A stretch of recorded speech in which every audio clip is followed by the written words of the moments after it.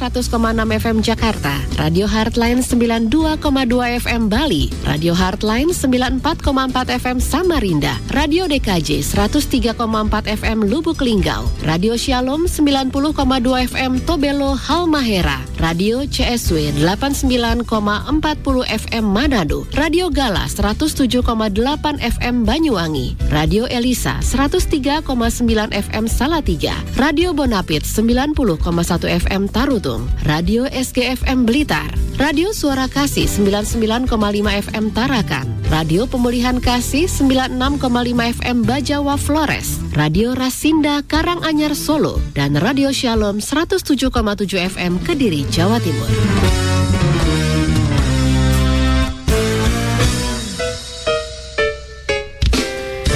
Ya, dari kawasan Heartline Center, Villa Permata Lipo Village, Karawaci, Tangerang. Halo, apa kabar untuk Anda semua? Untuk seluruh pendengar di seluruh Indonesia, senang sekali program Sketsa Keluarga Indonesia hari ini akan menemani Anda. Kita akan ngobrol-ngobrol terkait dengan atau berkaitan juga dengan Hari Sumpah Pemuda yang jatuh di bulan Oktober ini ya. Topik kita yaitu Pemuda Gereja Era Digital, di mana saat ini saya sudah bersama dengan beberapa narasumber saya via Zoom, di mana kami bertemu via Zoom kali ini. Untuk kesempatan yang pertama saya perkenalkan dulu yang bergabung di Sketsa Keluarga Indonesia. Oh ya, kami sampaikan bahwa hari ini kita live YouTube ya. Jadi silakan Anda bisa menyaksikan siaran Sketsa Keluarga Indonesia hari ini melalui channel YouTube di Heartline Network. Anda ketik Heartline Network, Anda bisa kasih pertanyaan, tanggapan, respon Anda untuk saat ini di program Sketsa Keluarga Indonesia. Topiknya Pemuda Gereja Era Digital. Saya sudah bersama dengan seorang penulis buku Selagi Masih Siang. Wah, ini bukunya baru saja terbit di tahun ini dan ternyata boom gitu ya. Ada Pendeta Dr. SAE Nababan. Halo, apa kabar Pak Nababan? Pak Pendeta, apa kabar? Selamat pagi. Iya, selamat pagi Amang. Selamat pagi. Oke, kemudian juga saya sudah bersama dengan, ini seorang pemuda, mewakili pemuda Indonesia, pemuda gereja di era digital sekarang yang melayani di PAUK Harapan Kita Tangerang. Ada Ezra Situmorang MM. Ezra, apa kabar? Halo Ezra. Selamat pagi Kak. Iya, senang sekali. Terima kasih loh sudah mau ngobrol-ngobrol hari ini. Oke, baik. Sebelum saya ke Ezra, saya ke Pak Pendeta dulu. Amang mungkin boleh merespon nih terkait dengan pemuda kita sekarang nih, Pak Nababan, generasi ke depan. Banyak yang mengatakan adalah generasi yang katanya susah fokus, mereka mudah diombang-ambingkan. Bagaimana menurut Amang Nababan sendiri? Oke, jadi sebelum kita bicara mengenai pemuda masa kini, perlu dulu kita ketahui di zaman apa kita hidup. Iya. Kita hidup di dalam satu zaman produk dari kemajuan ilmu dan teknologi yang sangat pesat, yang membawa perubahan-perubahan yang luar biasa. Yang saudara katakan itu budaya asing sama kita. Saudaranya tidak. Itu harus sedap dari produk kita. Ya. Jadi itu yang pertama, apa itu yang dibawa oleh kemajuan ilmu dan teknologi yang sangat besar itu. Perubahan-perubahan yang besar itu apa? Dan yang paling menikmati ini pertama-tama adalah angkatan muda. Memang banyak kemudahan-kemudahan yang dibawa, tetapi juga banyak kesulitan-kesulitan. Inilah yang sebenarnya yang harus kita ketahui dulu terlebih dahulu. Persoalan-persoalan, permasalahan apa yang dibawa oleh budaya yang baru ini untuk kita semua termasuk pemuda. Antara lain, tsunami dari informasi. Betul. Membajirnya informasi, apakah itu ilmu pengetahuan atau informasi biasa atau games dan semuanya sudah memasuki ruangan-ruangan pribadi kita sampai di kamar-kamar tidur. Nah, akibatnya ini kita harus perhatikan, yaitu apakah kita semua termasuk orang tua sudah siap menghadapi ini. Saya takut belum.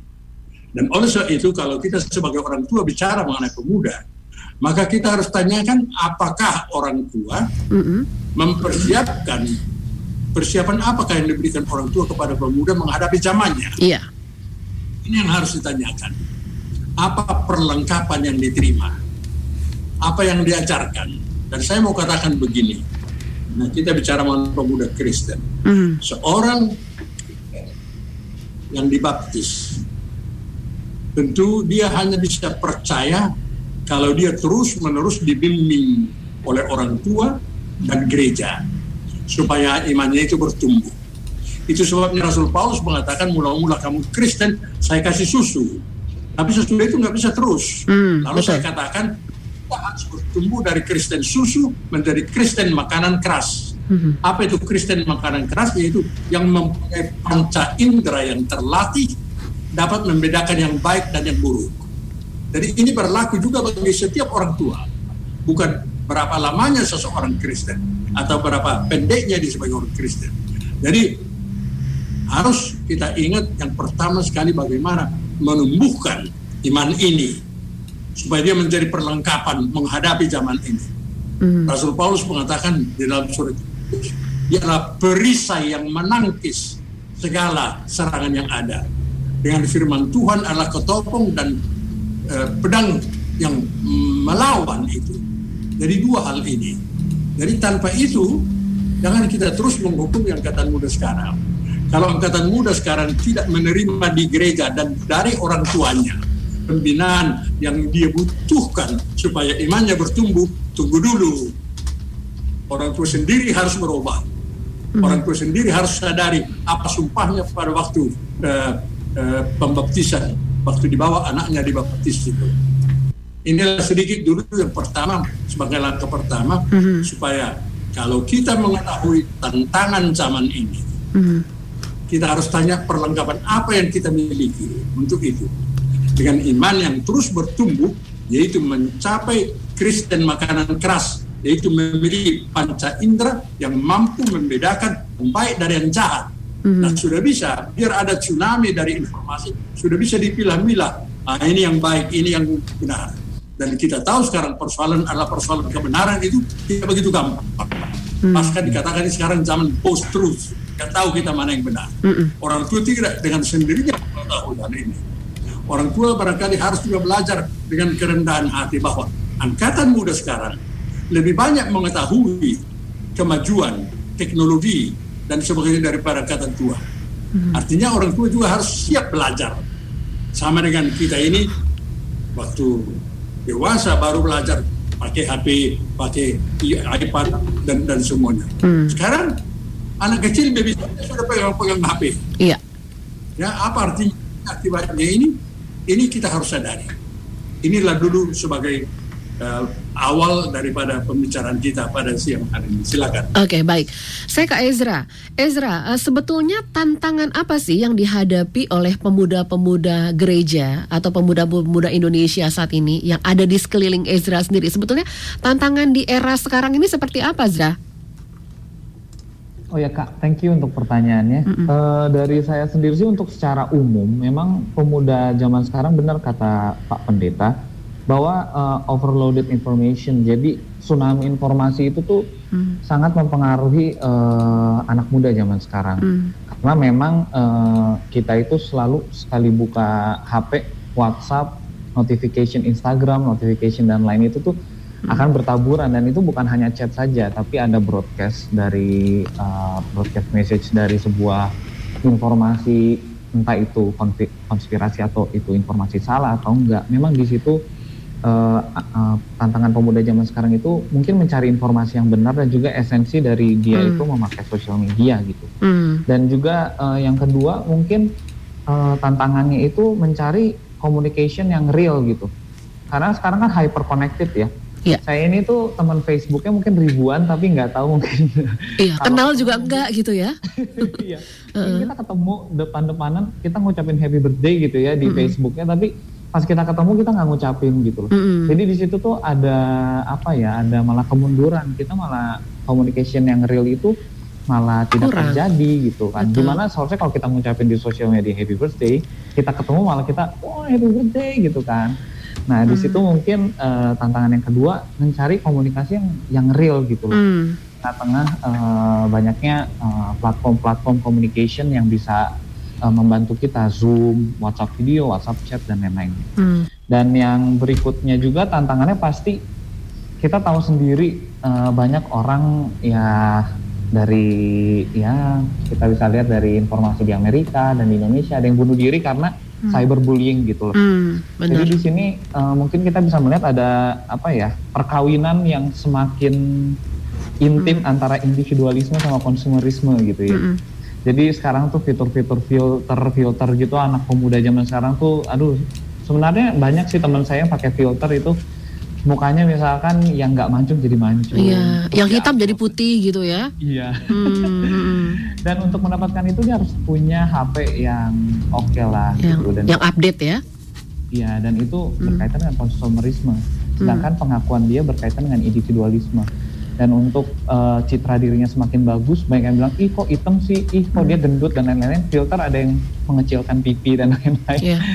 Nah, jadi itu yang memang tantangannya, bagaimana dia bisa menjadi dirinya dia sendiri, pede untuk dia expose dirinya dia sendiri di sosial media, dan juga dia juga nggak malu gitu, misalkan teman-teman yang lain upload misalkan di pinggir pantai atau apa, dia uploadnya di rumahnya sederhana sama mama papanya, itu susah sekarang gitu. Jadi tantangannya yang ketiga itu, dan mungkin yang paling benar-benar berasa sih kompetitifnya. Jadi sosial media itu sebenarnya tuh mengadu domba kita sama dunia sebenarnya. Jadi kita lagi di rumah lagi malas-malasan emang karena kita lagi istirahat, kita ngelihat teman kita lagi having fun gitu kan. Terus kita ngelihat teman kita lagi apa gitu. Kita panas gitu ya. Iya, panas. Jadi iri. Jadi kita tuh tiap hari tuh diuji untuk nggak iri hati gitu, dan itu kan sangat sulit karena kita setiap saat pemuda itu kan pasti emosinya kan naik turun. Bener. Ya, dan yang benar juga kata Pak Nababan ya, Pak Pendeta juga, mungkin dari pembimbingan sih. Karena sekarang anak muda itu kan instan, semuanya serba instan sekarang. Jadi untuk ngomong makanan keras itu tuh sangat sulit gitu. Karena saya juga kadang berbicara sama teman-teman saya, Zra, lu terlalu ribet lu bahasnya, dibilang gitu kan.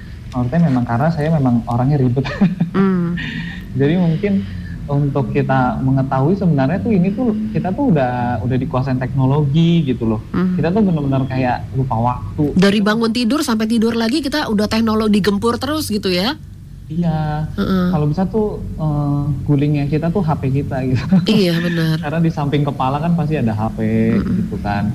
Dan itu nggak bisa disalahin sih. Mungkin aja ada yang benar-benar kerjanya tuh 24 jam. Ada teman saya yang kayak gitu, dia harus standby, nanti direkturnya telepon dia harus langsung angkat telepon gitu kan. Iya, betul. Jadi memang di situ tuh kita harus melihat titik tengahnya sih, sebenarnya lebih ke arah esensi dari penggunaan sosial media itu. Sebenarnya esensinya apakah membangun orang itu, apakah dia semakin bisa mengenal tujuan hidupnya dia gitu kan. Kalau dia udah tahu tujuan hidupnya, dia nggak akan mungkin cari-cari hal yang nggak penting. Iya, dan nanti mungkin ada pembahasan lain sih terkait algoritma, kenapa kita tuh nggak bisa lepas dari HP, tapi nanti mungkin di percakapan berikutnya. Baik. Kenapa kita nggak bisa lepas ya? Itu jadi kayak kawin gitu sama kita ya. Saya ke Amang Pendeta nih, ke Pak Nababan. Tadi dikatakan oleh Ezra, dari bangun tidur sampai mereka tidur lagi, mereka digempur dengan beragam informasi. Tadi Pak Pendeta juga sudah sampaikan tsunami informasi. Banyak pemuda kita yang tidak bisa membedakan mana hoax, mana yang benar, sehingga jari mereka begitu mudah untuk forward hoax gitu. Nah, bagaimana cara kita untuk bisa mengedukasi mereka di tengah-tengah gempuran atau tsunami informasi ini, Pak Pendeta? Jadi kalau saya katakan iman Kristen itu harus bertumbuh, maka dia dari hari ke hari itu bertumbuh. Ya. Jadi tidak selesai, tidak arife. Nah, itu sebabnya dikatakan perlengkapan yang utama itu iman dan firman Tuhan. Firman Tuhan itu membantu seseorang untuk mengetahui mana yang benar, mana tidak. Betul. Jadi katakanlah kalau saya sebagai orang Kristen, saya hanya pergi ke gereja hari Minggu, tidak ada firman Tuhan, datang informasi dari pagi sampai pagi dan semuanya, ya memang saya tidak sanggup melakukan membedakan mana yang baik atau tidak. Tapi satu contoh yang paling penting perlu ditanamkan di dalam hati kita sebagai angkatan muda adalah penguasaan diri. Tanpa penguasaan diri ini, saya rasa semua kita akan hanyut.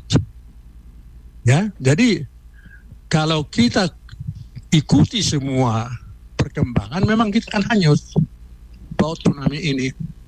Tetapi kalau kita tahu, tunggu dulu, ini berguna, ini tidak. Ini harus dibatasi. Dan ini harus dilatih. Tidak bisa dengan 24 jam seseorang terus dapat menguasai dirinya. Dia itu harus dilatih dari sejak anak-anak. Ini kita harapkan kembali kepada orang tua. Tidak bisa kita lepaskan ini dari tanggung jawab orang tua dan juga gereja. Ya, jadi rasa tanggung jawab ini, rasa penguasaan diri ini sangat penting sekali. Dan tentu saja kalau kita mau maju, kita harus belajar terus. Kita harus lihat apa yang baru. Dan ini hanya mungkin kalau kita terima informasi itu. Dan disinilah kemampuan kita untuk membedakan, tunggu dulu, mana batasnya atau tidak. Nah, tantangan lain yang dihadapi ialah bahwa kami informasi ini memberikan kebebasan luar biasa. Dan kalau kebebasan ini tidak diatur dan tidak dikuasai, maka dia akan merorong, merusak, sangat merusak. Ya, lihat aja dulu umpamanya dengan adanya HP dan semuanya, komunikasi antar manusia tidak lebih baik. Sama sekali tidak. Coba bayangkan satu keluarga kalau kumpul bersama-sama masing-masing pegang HP. Semua dengan orang lain. Dia tidak bicara dengan tetangganya begitu. Nah, ini contoh-contoh di mana kita harus siap menguji bagaimana bentuk hidup kita sekarang. Iya, tadi Ezra juga mengatakan kan Pak Pendeta, bagaimana karena HP, karena sosial media ini, di sosial media mereka begitu akrab, begitu intim. Tapi ketika bertemu itu nggak bicara gitu. Ini kan memang inilah real gitu, gambaran pemuda kita sekarang. Bagaimana Pak Pendeta? Ini yang harus ditanamkan bahwa komunikasi antar manusia tatap muka itu harus timbul balik. Salah satu dari ciri khas daripada HP dan HP itu satu arah itu. Ya, jadi saya bisa lemparkan sesuatu ke dalam HP, saya tidak perlu tunggu jawabannya atau tidak. Padahal di dalam komunikasi tatap muka, kalau kita bicara ada tanggapan, ada reaksi, ada pertanyaan. Ini tidak dengan sendirinya. Ini dia yang harus kita tahu bagaimana membatasinya. Betul, seperti itu. Ezra, tadi Anda sempat menyinggung pertanyaan begitu. Kenapa kita nggak bisa lepas dari HP? Seolah-olah buat suami itu istrinya, buat istri itu suaminya, buat anak-anak itu adalah harga dirinya gitu. Sebetulnya apa sih yang sebenarnya bukan cuma pemuda sih, orang tua sekarang juga seperti itu kan? Gimana Ezra? Sebetulnya apa menurut Ezra sendiri yang membuat mereka tuh nggak bisa lepas? Jadi ini saya ketemu jawabannya dari salah satu film sih Kak. Film apa tuh? Ada di Netflix baru-baru ini keluar, namanya The Social Dilemma. Jadi itu pembahasan dokumenter CEO Facebook, CEO Pinterest, dan ada direktur Instagram dan lain-lain itu menjelaskan sebenarnya bagaimana mereka itu benar-benar bikin kita tuh kalau bisa 24 jam melihat HP gitu. Jadi bangun tidur pakai HP terus sampai akhirnya kita tidur pakai HP lagi. Ternyata kita itu Kak sebenarnya ada algoritmanya mereka. Sampai algoritma itu terkait dengan psikologis kita. Jadi setiap kita yang memakai HP itu, ini yang dijelaskan dari mereka ya, kita benar-benar diperhatikan setiap aktivitas yang kita lakukan di Instagram. Kan kita pakai email ya Kak ya untuk mendaftar semuanya. Nah mereka itu tuh mendapatkan keuntungan ya dari iklan dan lain-lainnya gitu ya. Dan di situ memang saya juga melihat, kan saya buka setelah saya nonton, saya juga ngerasa kan, saya itu tuh suka misalkan olahraga gitu kan. Dan saya suka mendengarkan yang konspirasi-konspirasi gitu kayak misalkan Michael Jordan gimana gitu ya. Dan benar di Instagram itu tuh semuanya disuguhin itu saya. Dan sometimes saya juga kalau lagi bosen, saya ngeliat video-video lucu. Dan itu otomatis Instagram itu akan mengarahkan saya ke sana. Dan itu mempengaruhi kita sekali, mempengaruhi mood kita juga saat itu ya, Zra? Pasti. Jadi dia itu bisa melihat per jam. Kita itu kalau pagi itu ngapain, siang itu ngapain. Nah makanya saya sih kalau ceritanya dikasih kesempatan lebih baik anak muda, pemuda itu nonton film itu deh. Jadi itu benar-benar sampai mereka pun ada yang keluar karena mereka benar-benar dampaknya kan bisa dampak negatif ya. Di film itu sampai ada peperangan, anak muda bunuh diri. Karena memang didesain alatnya itu tuh hanya untuk bisnis, bukan untuk menolong seseorang gitu loh. Yang penting orang itu ngelihat HP terus sampai adiksi gitu. Karena nanti ya dia mungkin berapa jam kemudian dia bosen, algoritmanya lebih pintar. Nah itu yang saya bilang, teknologinya lebih pintar dibanding manusianya gitu. Jadi dia tahu kalau kita bosen itu, kita bakalan ngelihat apa, mereka tuh udah ada. Jadi kita langsung kalau itu saking canggihnya itu ya. Saking canggihnya. Dan memang itu real, sampai sekarang itu real. Jadi gak heran sih kalau kita melihat keluarga zaman sekarang makan siang semua ngeliat HP. Iya. Bahkan ya nggak apa-apa ya, kasih tahu ya. Keluarga saya juga kadang gitu sih, kadang-kadang. Sorry papa mama. Iya, iya memang kita ke distract kan ya dengan itu gitu. Sampai memang data kita udah ada di mereka, di Google, di Instagram, di Pinterest, Twitter, semuanya itu nanti terkoneksi mereka langsung. Makanya kan ada yang dibilang kebobolan data dan lain-lain. Kita yang nggak ngerti apa sih data, yang pentingnya apa gitu. Nah itu sebenarnya pentingnya itu. Iya. Produknya mereka itu adalah perhatian kita. Iya, betul. Nah itu yang mereka itu tuh lagi cari gitu kan. Sampai sekarang tante saya juga tadi di rumah ngomong, jadi sekarang itu kita dibayar untuk nonton iklan. Kakak tahu nggak? Nggak tahu ya. Sekarang tuh ada jadi. Iya. Kalau kita ngeklik itu berapa kali gitu? Iya, gitu ya? duit kan. Baru-baru ini kan, iya. Jadi mereka itu benar-benar produk yang mereka butuhkan dari kita itu adalah perhatian kita gitu sih sebenarnya. Betul. Jadi ya itu alasan kenapa maksudnya kita nggak bisa lepas dari HP. Memang udah permainan dari mereka sendiri yang menciptakan aplikasinya. Jadi addict gitu ya. Jadi kita udah ketagihan, kita udah nyandu gitu ibaratnya. Pernah juga Zra, kayak anak saya gitu ya, kemarin itu sebentar Pak Pendeta, anak saya kemarin itu tuh sempat benerin motor gitu ya, tapi ternyata dia lupa bawa dompetnya. Terus pas dia ngomong ke kasirnya, dia bilang, aduh sorry saya ketinggalan. Terus dia ngelihat kasirnya ini main Mobile Legend, kalau saya nggak tahu apa gitu ya gamenya.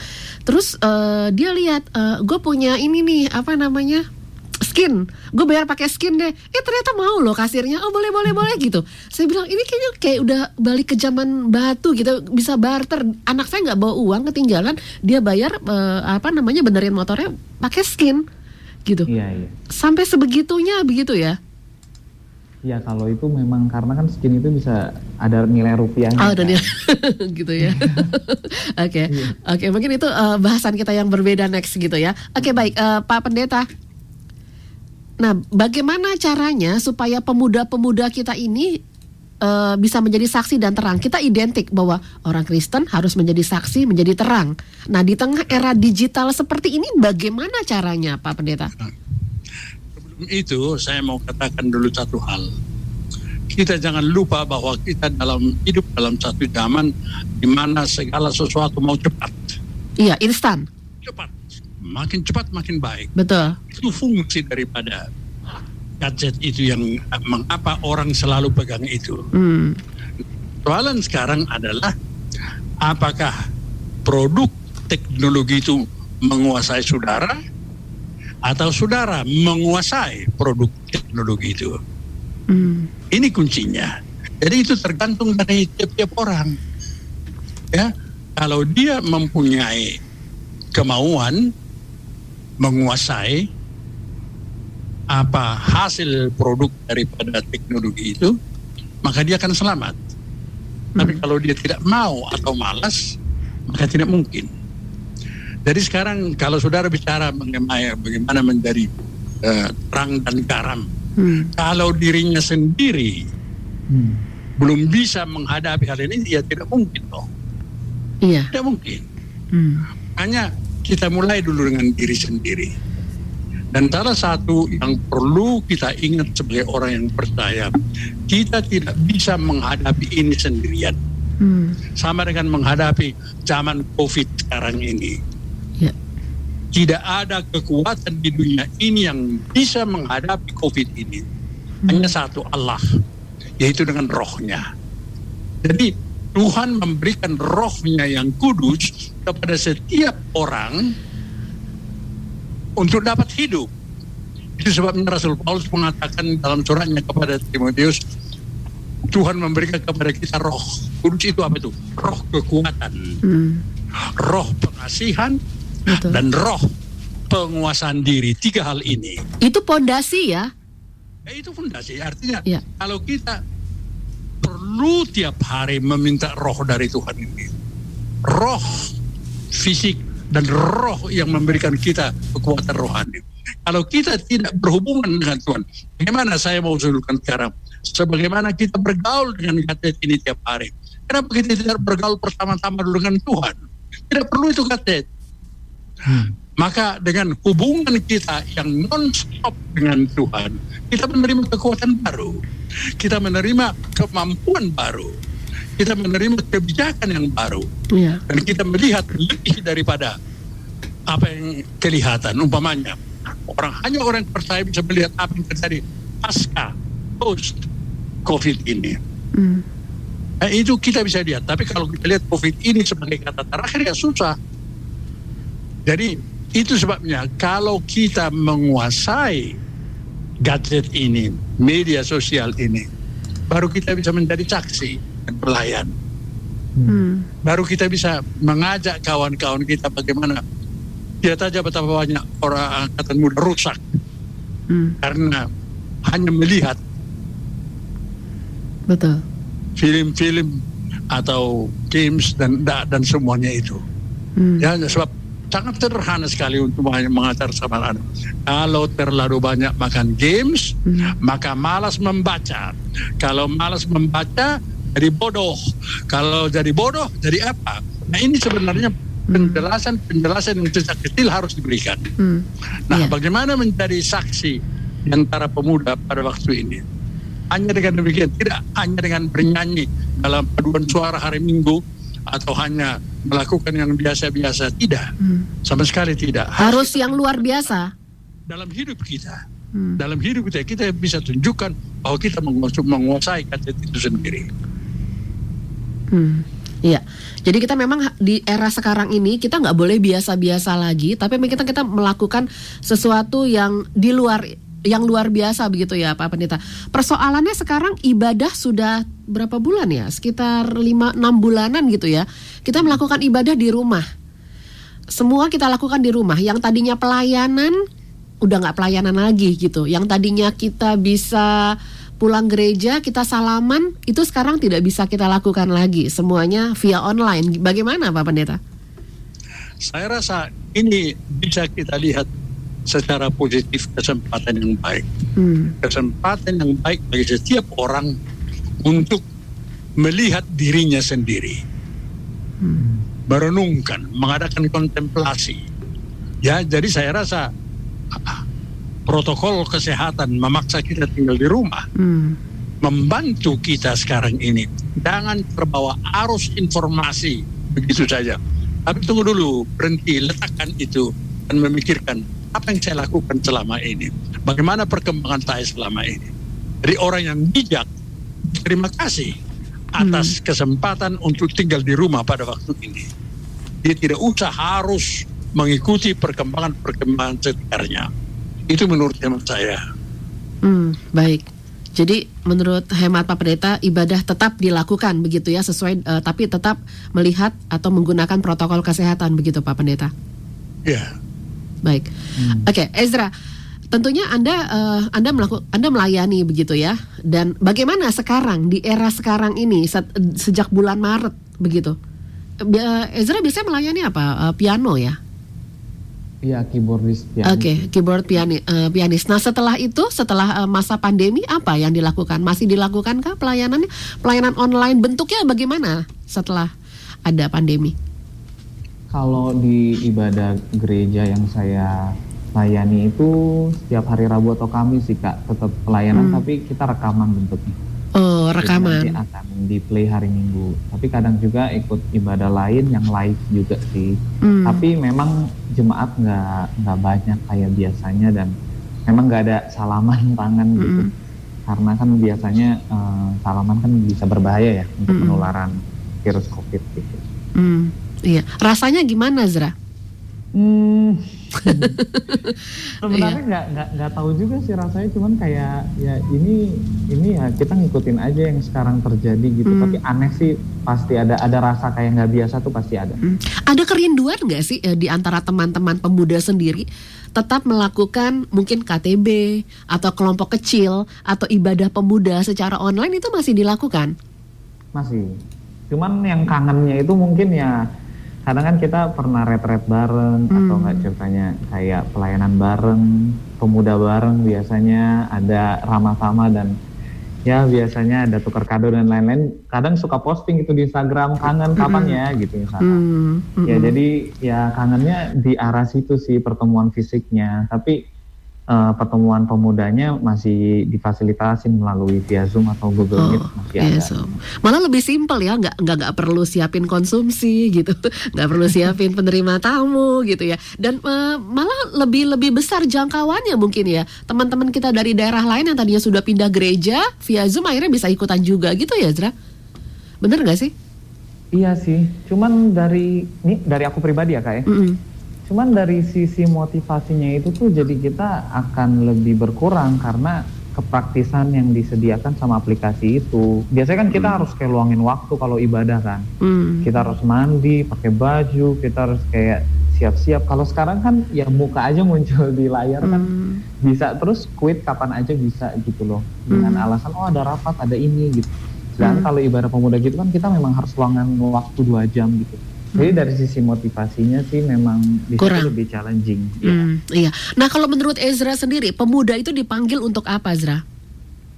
Anda dipanggil untuk apa? Dan teman-teman dipanggil untuk apa? Saya jawabnya pakai ayat ya Kak. Boleh, wow. berat loh.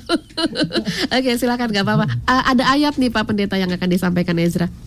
Ya kalau dipanggil untuk apa kan dari 1 Timotius 4 ayat 12 kan. Oke, boleh dibacakan. Jangan seorang pun menganggap engkau rendah karena engkau muda. Jadi panggilannya jadilah teladan gitu.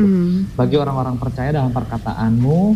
Nah kalau dari kita konteks sekarang, perkataanmu berarti kan di era digital. Jadi apapun yang kita perkatakan, kita komentarin, itu kita harus menjadi teladan. Terus dalam tingkah laku gitu loh. Jadi kan kita suka posting juga, kita lagi ngapain gitu kan.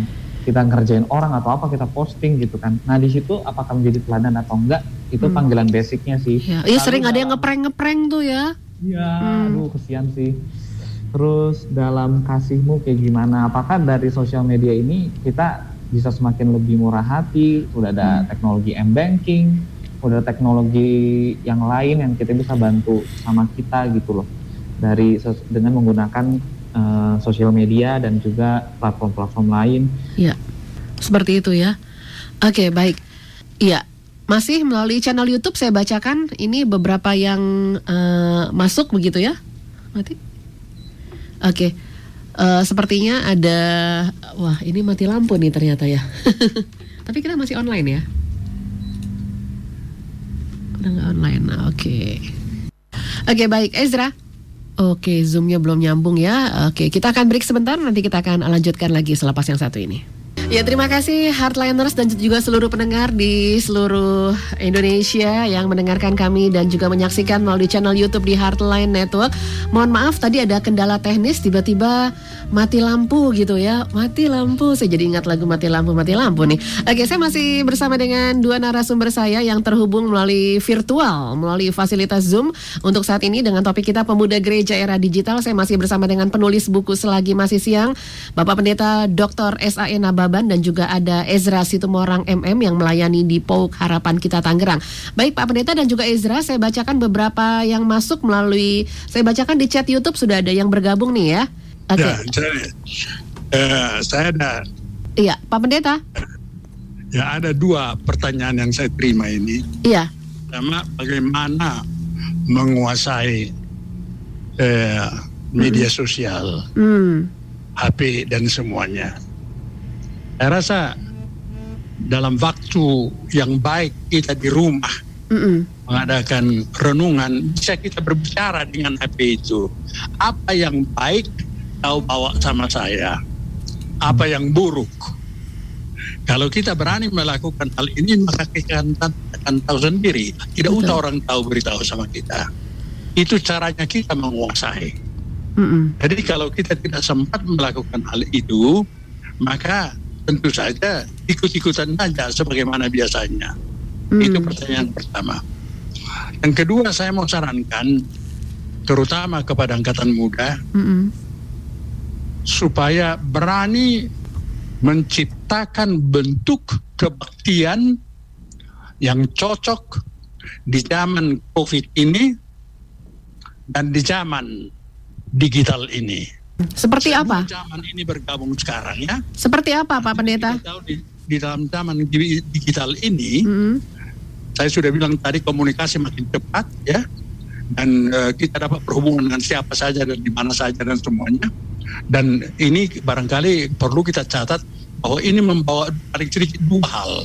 Satu yaitu rasa kesamarataan, egaliter, makin terus bertambah. Lalu kedua itu keinginan transparansi. Yang dua. Oke, sepertinya masih ada kendala teknis juga nih ya untuk saat ini. Iya, kita masih terus bersama tentunya. Dilaksanakan seperti di gereja saja. Ada berdiri, ada duduk. Coba bayangkan dulu sekarang. Kan di gereja bolehlah kalau sama-sama berdiri, mari kita berdiri untuk minta pengampunan dosa, ya semua berdiri. Tapi kalau di rumah disuruh berdiri satu-satu orang, itu gak benar itu. Jadi menurut saya pemuda harus berani mencari bagaimanakah bentuk beribadah kepada Tuhan pada waktu ini. Lepas daripada apa yang divarisi, apa yang biasa dan tradisi. Jangan takut. Jangan takut saudara-saudara. Ada pernah menanya ke saya, Pak, kenapa gereja-gereja Injili tidak mengatakan pengakuan iman rasuli tiap hari Minggu tadi kebaktian dan tidak mendoakan bapak kami?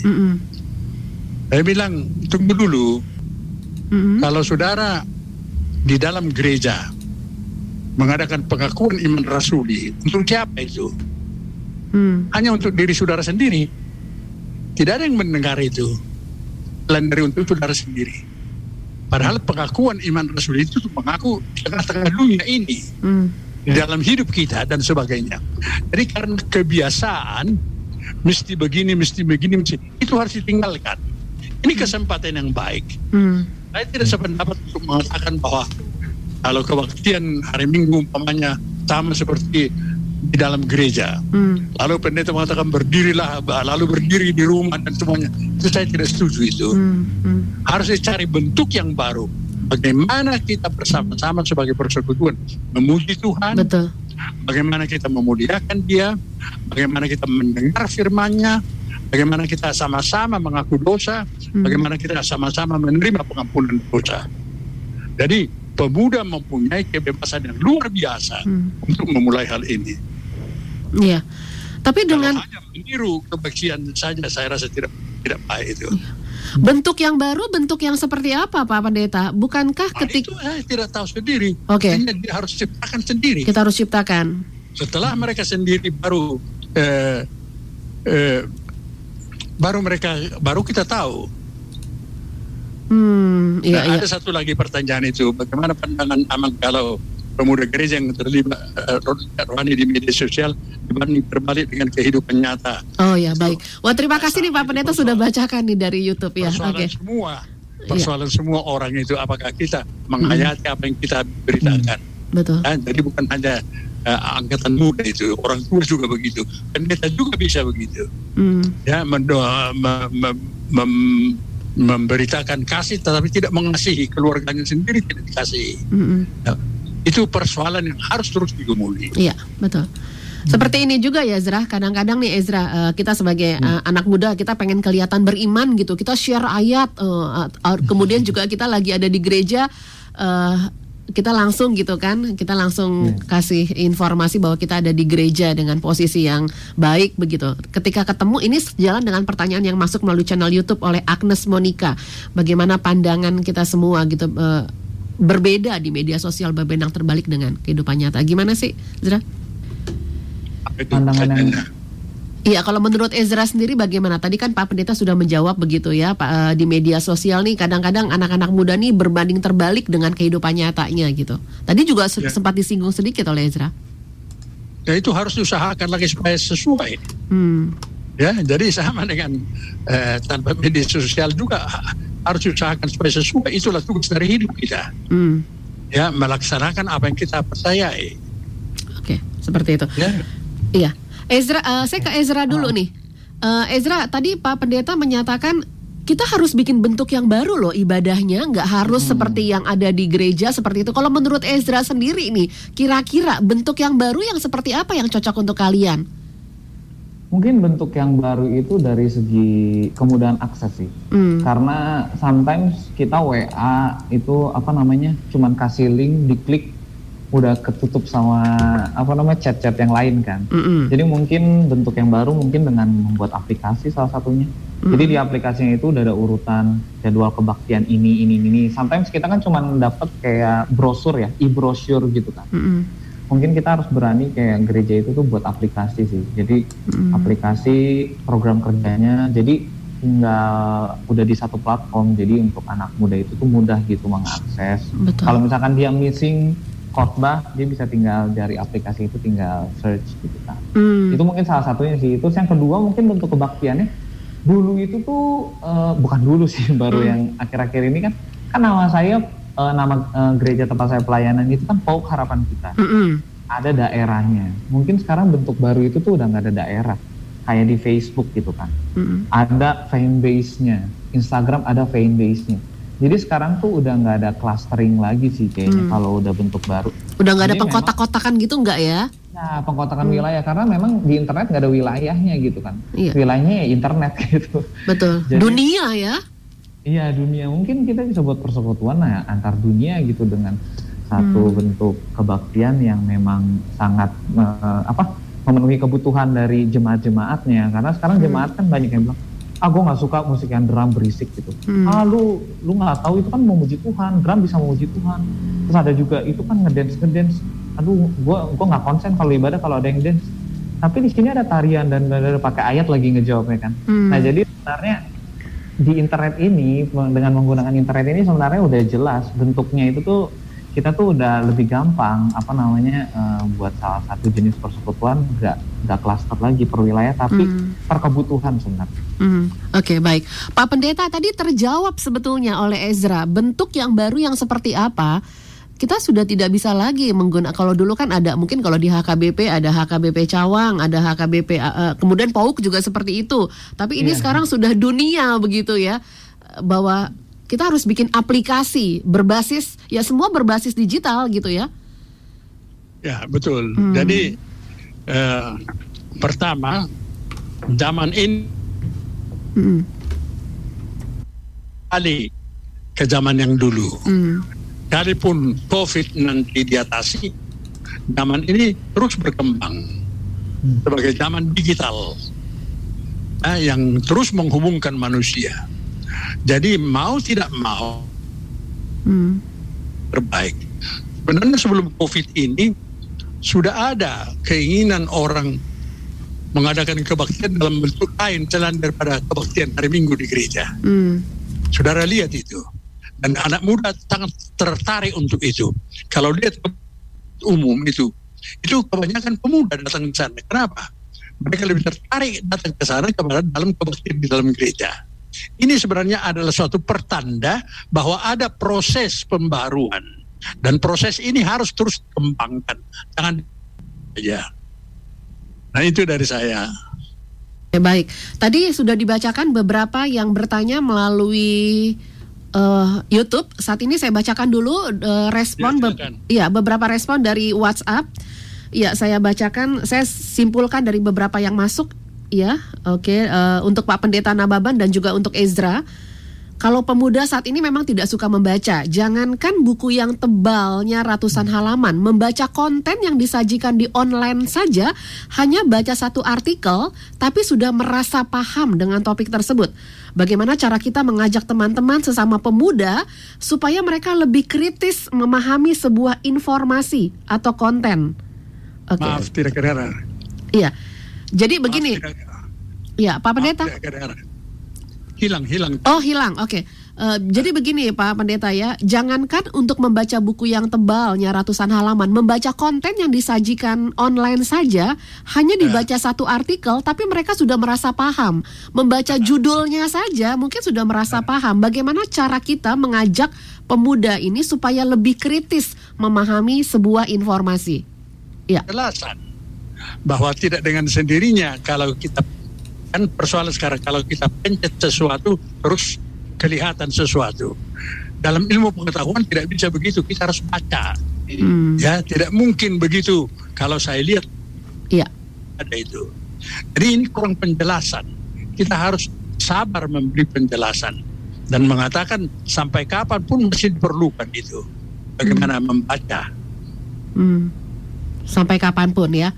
Ezra boleh menanggapi. Ezra, banyak teman-teman gitu ya, baca judul aja juga udah ngerasa paham. Dia nggak klik informasi, nggak klik badan infonya gitu. Gimana Ezra? Sebenarnya kalau dari situ kan sense of urgency ya. Jadi apakah itu memang penting buat dia gitu kan? Karena kalau sebenarnya dia cuma pengen tahu, ya udah sekedar pengen tahu aja. Jadi sebenarnya ini ada tanggung jawab pemuda zaman sekarang sih. Yang tadi saya bilang, kita bisa gunain algoritma sosial media itu.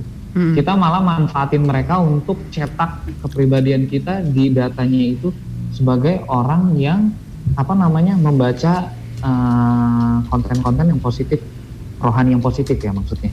Jadi kita berarti harus merubah kebiasaan gitu kan. Kebiasaan yang diintegrasikan sama digital gitu. Karena mereka kan suka yang clickbait kan. Karena sometimes nanti mungkin aja ada yang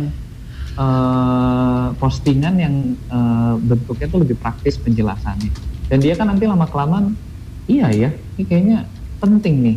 Dan itu disuguhin di sosial medianya terus gitu. Jadi kita bisa memainkan algoritma dan dengan menggunakan kebiasaan yang baru gitu. Kita malah menguasai teknologinya, kita manipulasi teknologi yang sebenarnya diciptakan buat keuntungan perusahaan itu, tapi kita balikin untuk keuntungan dan juga pengembangan iman kita. Iya, betul.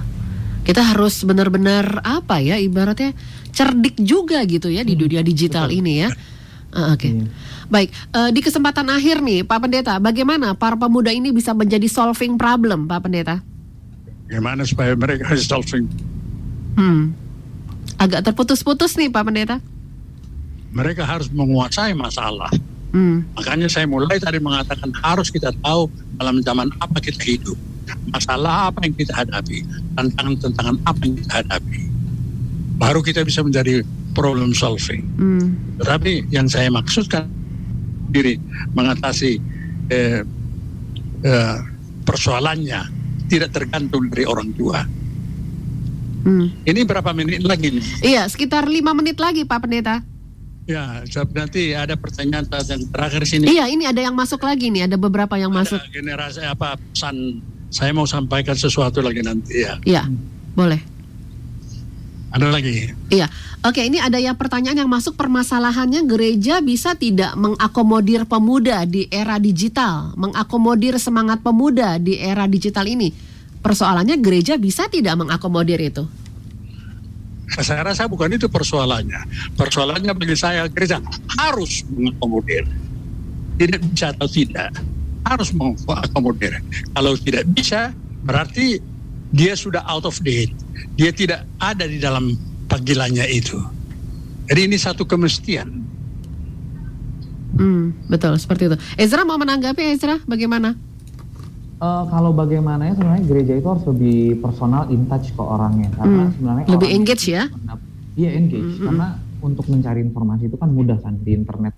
Dia tahu, tapi untuk orang dia merasakan love and belongingness-nya gitu dari orang-orang persekutuannya, pendetanya gitu. Didatengin misalkan rumahnya atau apa. Memang harus lebih engage sih sekarang. Karena nggak mungkin sih perhatian orang itu tuh udah dapat kebaikan, dia nggak ngarah ke nggak timbal balik gitu. Karena memang sifat dasar manusia gitu kan. Kalau disayang dia akan menyayangi balik gitu. Betul. Seperti itu. Ada yang lagi disayang ya, Zra, sekarang. Oke. Jadi kemana-mana nih ya. Ada yang pertanyaan lagi yang masuk ini di akhir-akhir justru belum yang masuk ya. Izin berpendapat, Menurut saya, dari Ingo ya, menurut saya pemuda di era digital ini adalah generasi milenial yang sudah memiliki daya, mereka memiliki talenta, mereka punya pengetahuan untuk berkarya dan bertahan di era digital. Tetapi masalahnya jika mereka dihadapkan kepada apa itu, sejauh mana peran mereka sebagai pemuda gereja, itulah yang belum optimal. Pemuda belum termotivasi untuk terlibat luar biasa dalam dunia pelayanan, memanfaatkan talentanya bagi tugas panggilan gereja. Pak Pendeta, sekaligus menutup boleh menyampaikan tanggapannya, nanti saya minta Ezra juga. Bagaimana Pak Pendeta? Menurut saya acap kita bicara bagaimana gereja menanggapi dan semuanya, yang kita maksud sebenarnya pendeta atau majelis. Yang bernama gereja adalah kita semua. Betul. Ya, tidak sebagian dari kita. Jadi sebenarnya pertanyaan itu harus dijawab oleh semua, bukan oleh sebagian. Jadi juga pemuda, itu sebabnya dari dulu sampai sekarang saya terus dorong supaya pemuda-pemuda ikut dalam majelis jemaat, ikut menentukan supaya mereka bisa hidup benar-benar di dalam zamannya. Nah, sebagai pesan terakhir dari saya, kepada pemuda-pemuda, saya mau sarankan supaya saudara baca Pengkhotbah 11 ayat 9. Saya akan baca. Bersukarialah hai pemuda dalam kemudaanmu. Biarlah hatimu bersuka pada masa mudamu, dan turutilah keinginan hatimu dan pandangan matamu. Tetapi ketahuilah bahwa karena segala hal itu Allah akan membawa engkau ke pengadilan. Ada dua yang penting dikatakan di sini. Pemuda harus menikmati kebebasannya, tidak boleh dibatasi. Dia harus nikmati, sebab bahayanya ialah kalau dia tidak menikmati kepemudaannya, setelah dia jadi tua dia menjadi pemuda dan tante girang. Kalau dikatakan tante girang karena pada waktu muda tidak tahu menghayati kepemudaannya. Jadi young as long as young. Nah, sekarang bagaimana kita menikmati itu? Itu yang kedua dikatakan. Ketahuilah bahwa dalam segala hal akan membawa engkau ke pengadilan. Ini bukan menakut-nakuti. Ini mengatakan kalau kau setiap hari membaca firman Tuhan, kau akan tahu mana kebebasan yang baik, mana kebebasan yang tidak. Betul. Jadi, tapi kalau kau tidak membaca firman Tuhan, ya kau lupa nanti akhirnya. Nah, di situ kita gawat itu. Jadi saya mau dorong supaya pemuda Kristen juga harus menunjukkan kebebasan, kegembiraan, menikmati hati masa muda, dan turutilah keinginan hatimu dan pandangan matamu. Jangan munafik, itu maksudnya. Jangan berpura-pura. Jadi kalau pemuda Kristen berpura-pura menjadi alim gitu, omong kosong gitu. Be yourself. Tetapi ingat, tahu apa yang baik. Itu sebabnya perlu sekali itu dewasa terus bertumbuh menjadi Kristen makanan keras. Tahu mana yang baik, mana yang tidak. Itulah pesan saya kepada anak-anak muda zaman sekarang di seluruh Indonesia. Luar biasa sekali. Be yourself, terus bertumbuh. Dari Ezra, ada yang mau disampaikan, Ezra? Ya, saya sangat setuju dengan pendapat Pak Pendeta. Kalau saya tambahannya paling ini sih Kak, gereja mungkin harus punya wadah untuk menampung talenta-talenta baru, karena di era digital ini kan talenta baru akan muncul. Luar biasa talentanya. Ya, vlogger gitu, gimana dia vlogger tapi bisa dipakai untuk pelayanan gerejanya gitu. Benar. Jadi wadah-wadahnya, dan berikutnya juga banyak anak muda itu nggak didengar di gerejanya karena informasinya itu harus lewat birokrasi A, birokrasi B, dan lain-lain. Itu saya dengar sih langsung dari ada anggota gereja ngomong kayak gitu. Jadi mungkin gereja sama jemaatnya itu dikasih salah satu tempat untuk memberikan aspirasi yang benar-benar bisa didiskusikan dan juga bisa dieksekusi gitu. Gak hanya menjadi bukan cuma wacana ya. Betul. Terus mungkin sarannya untuk anak muda zaman sekarang, ya kan kalau Bapak tadi dari Pak Pendeta dari pengkhotbah nikmati kebebasan, kalau saya benar-benar harus tahu cara kerja teknologi.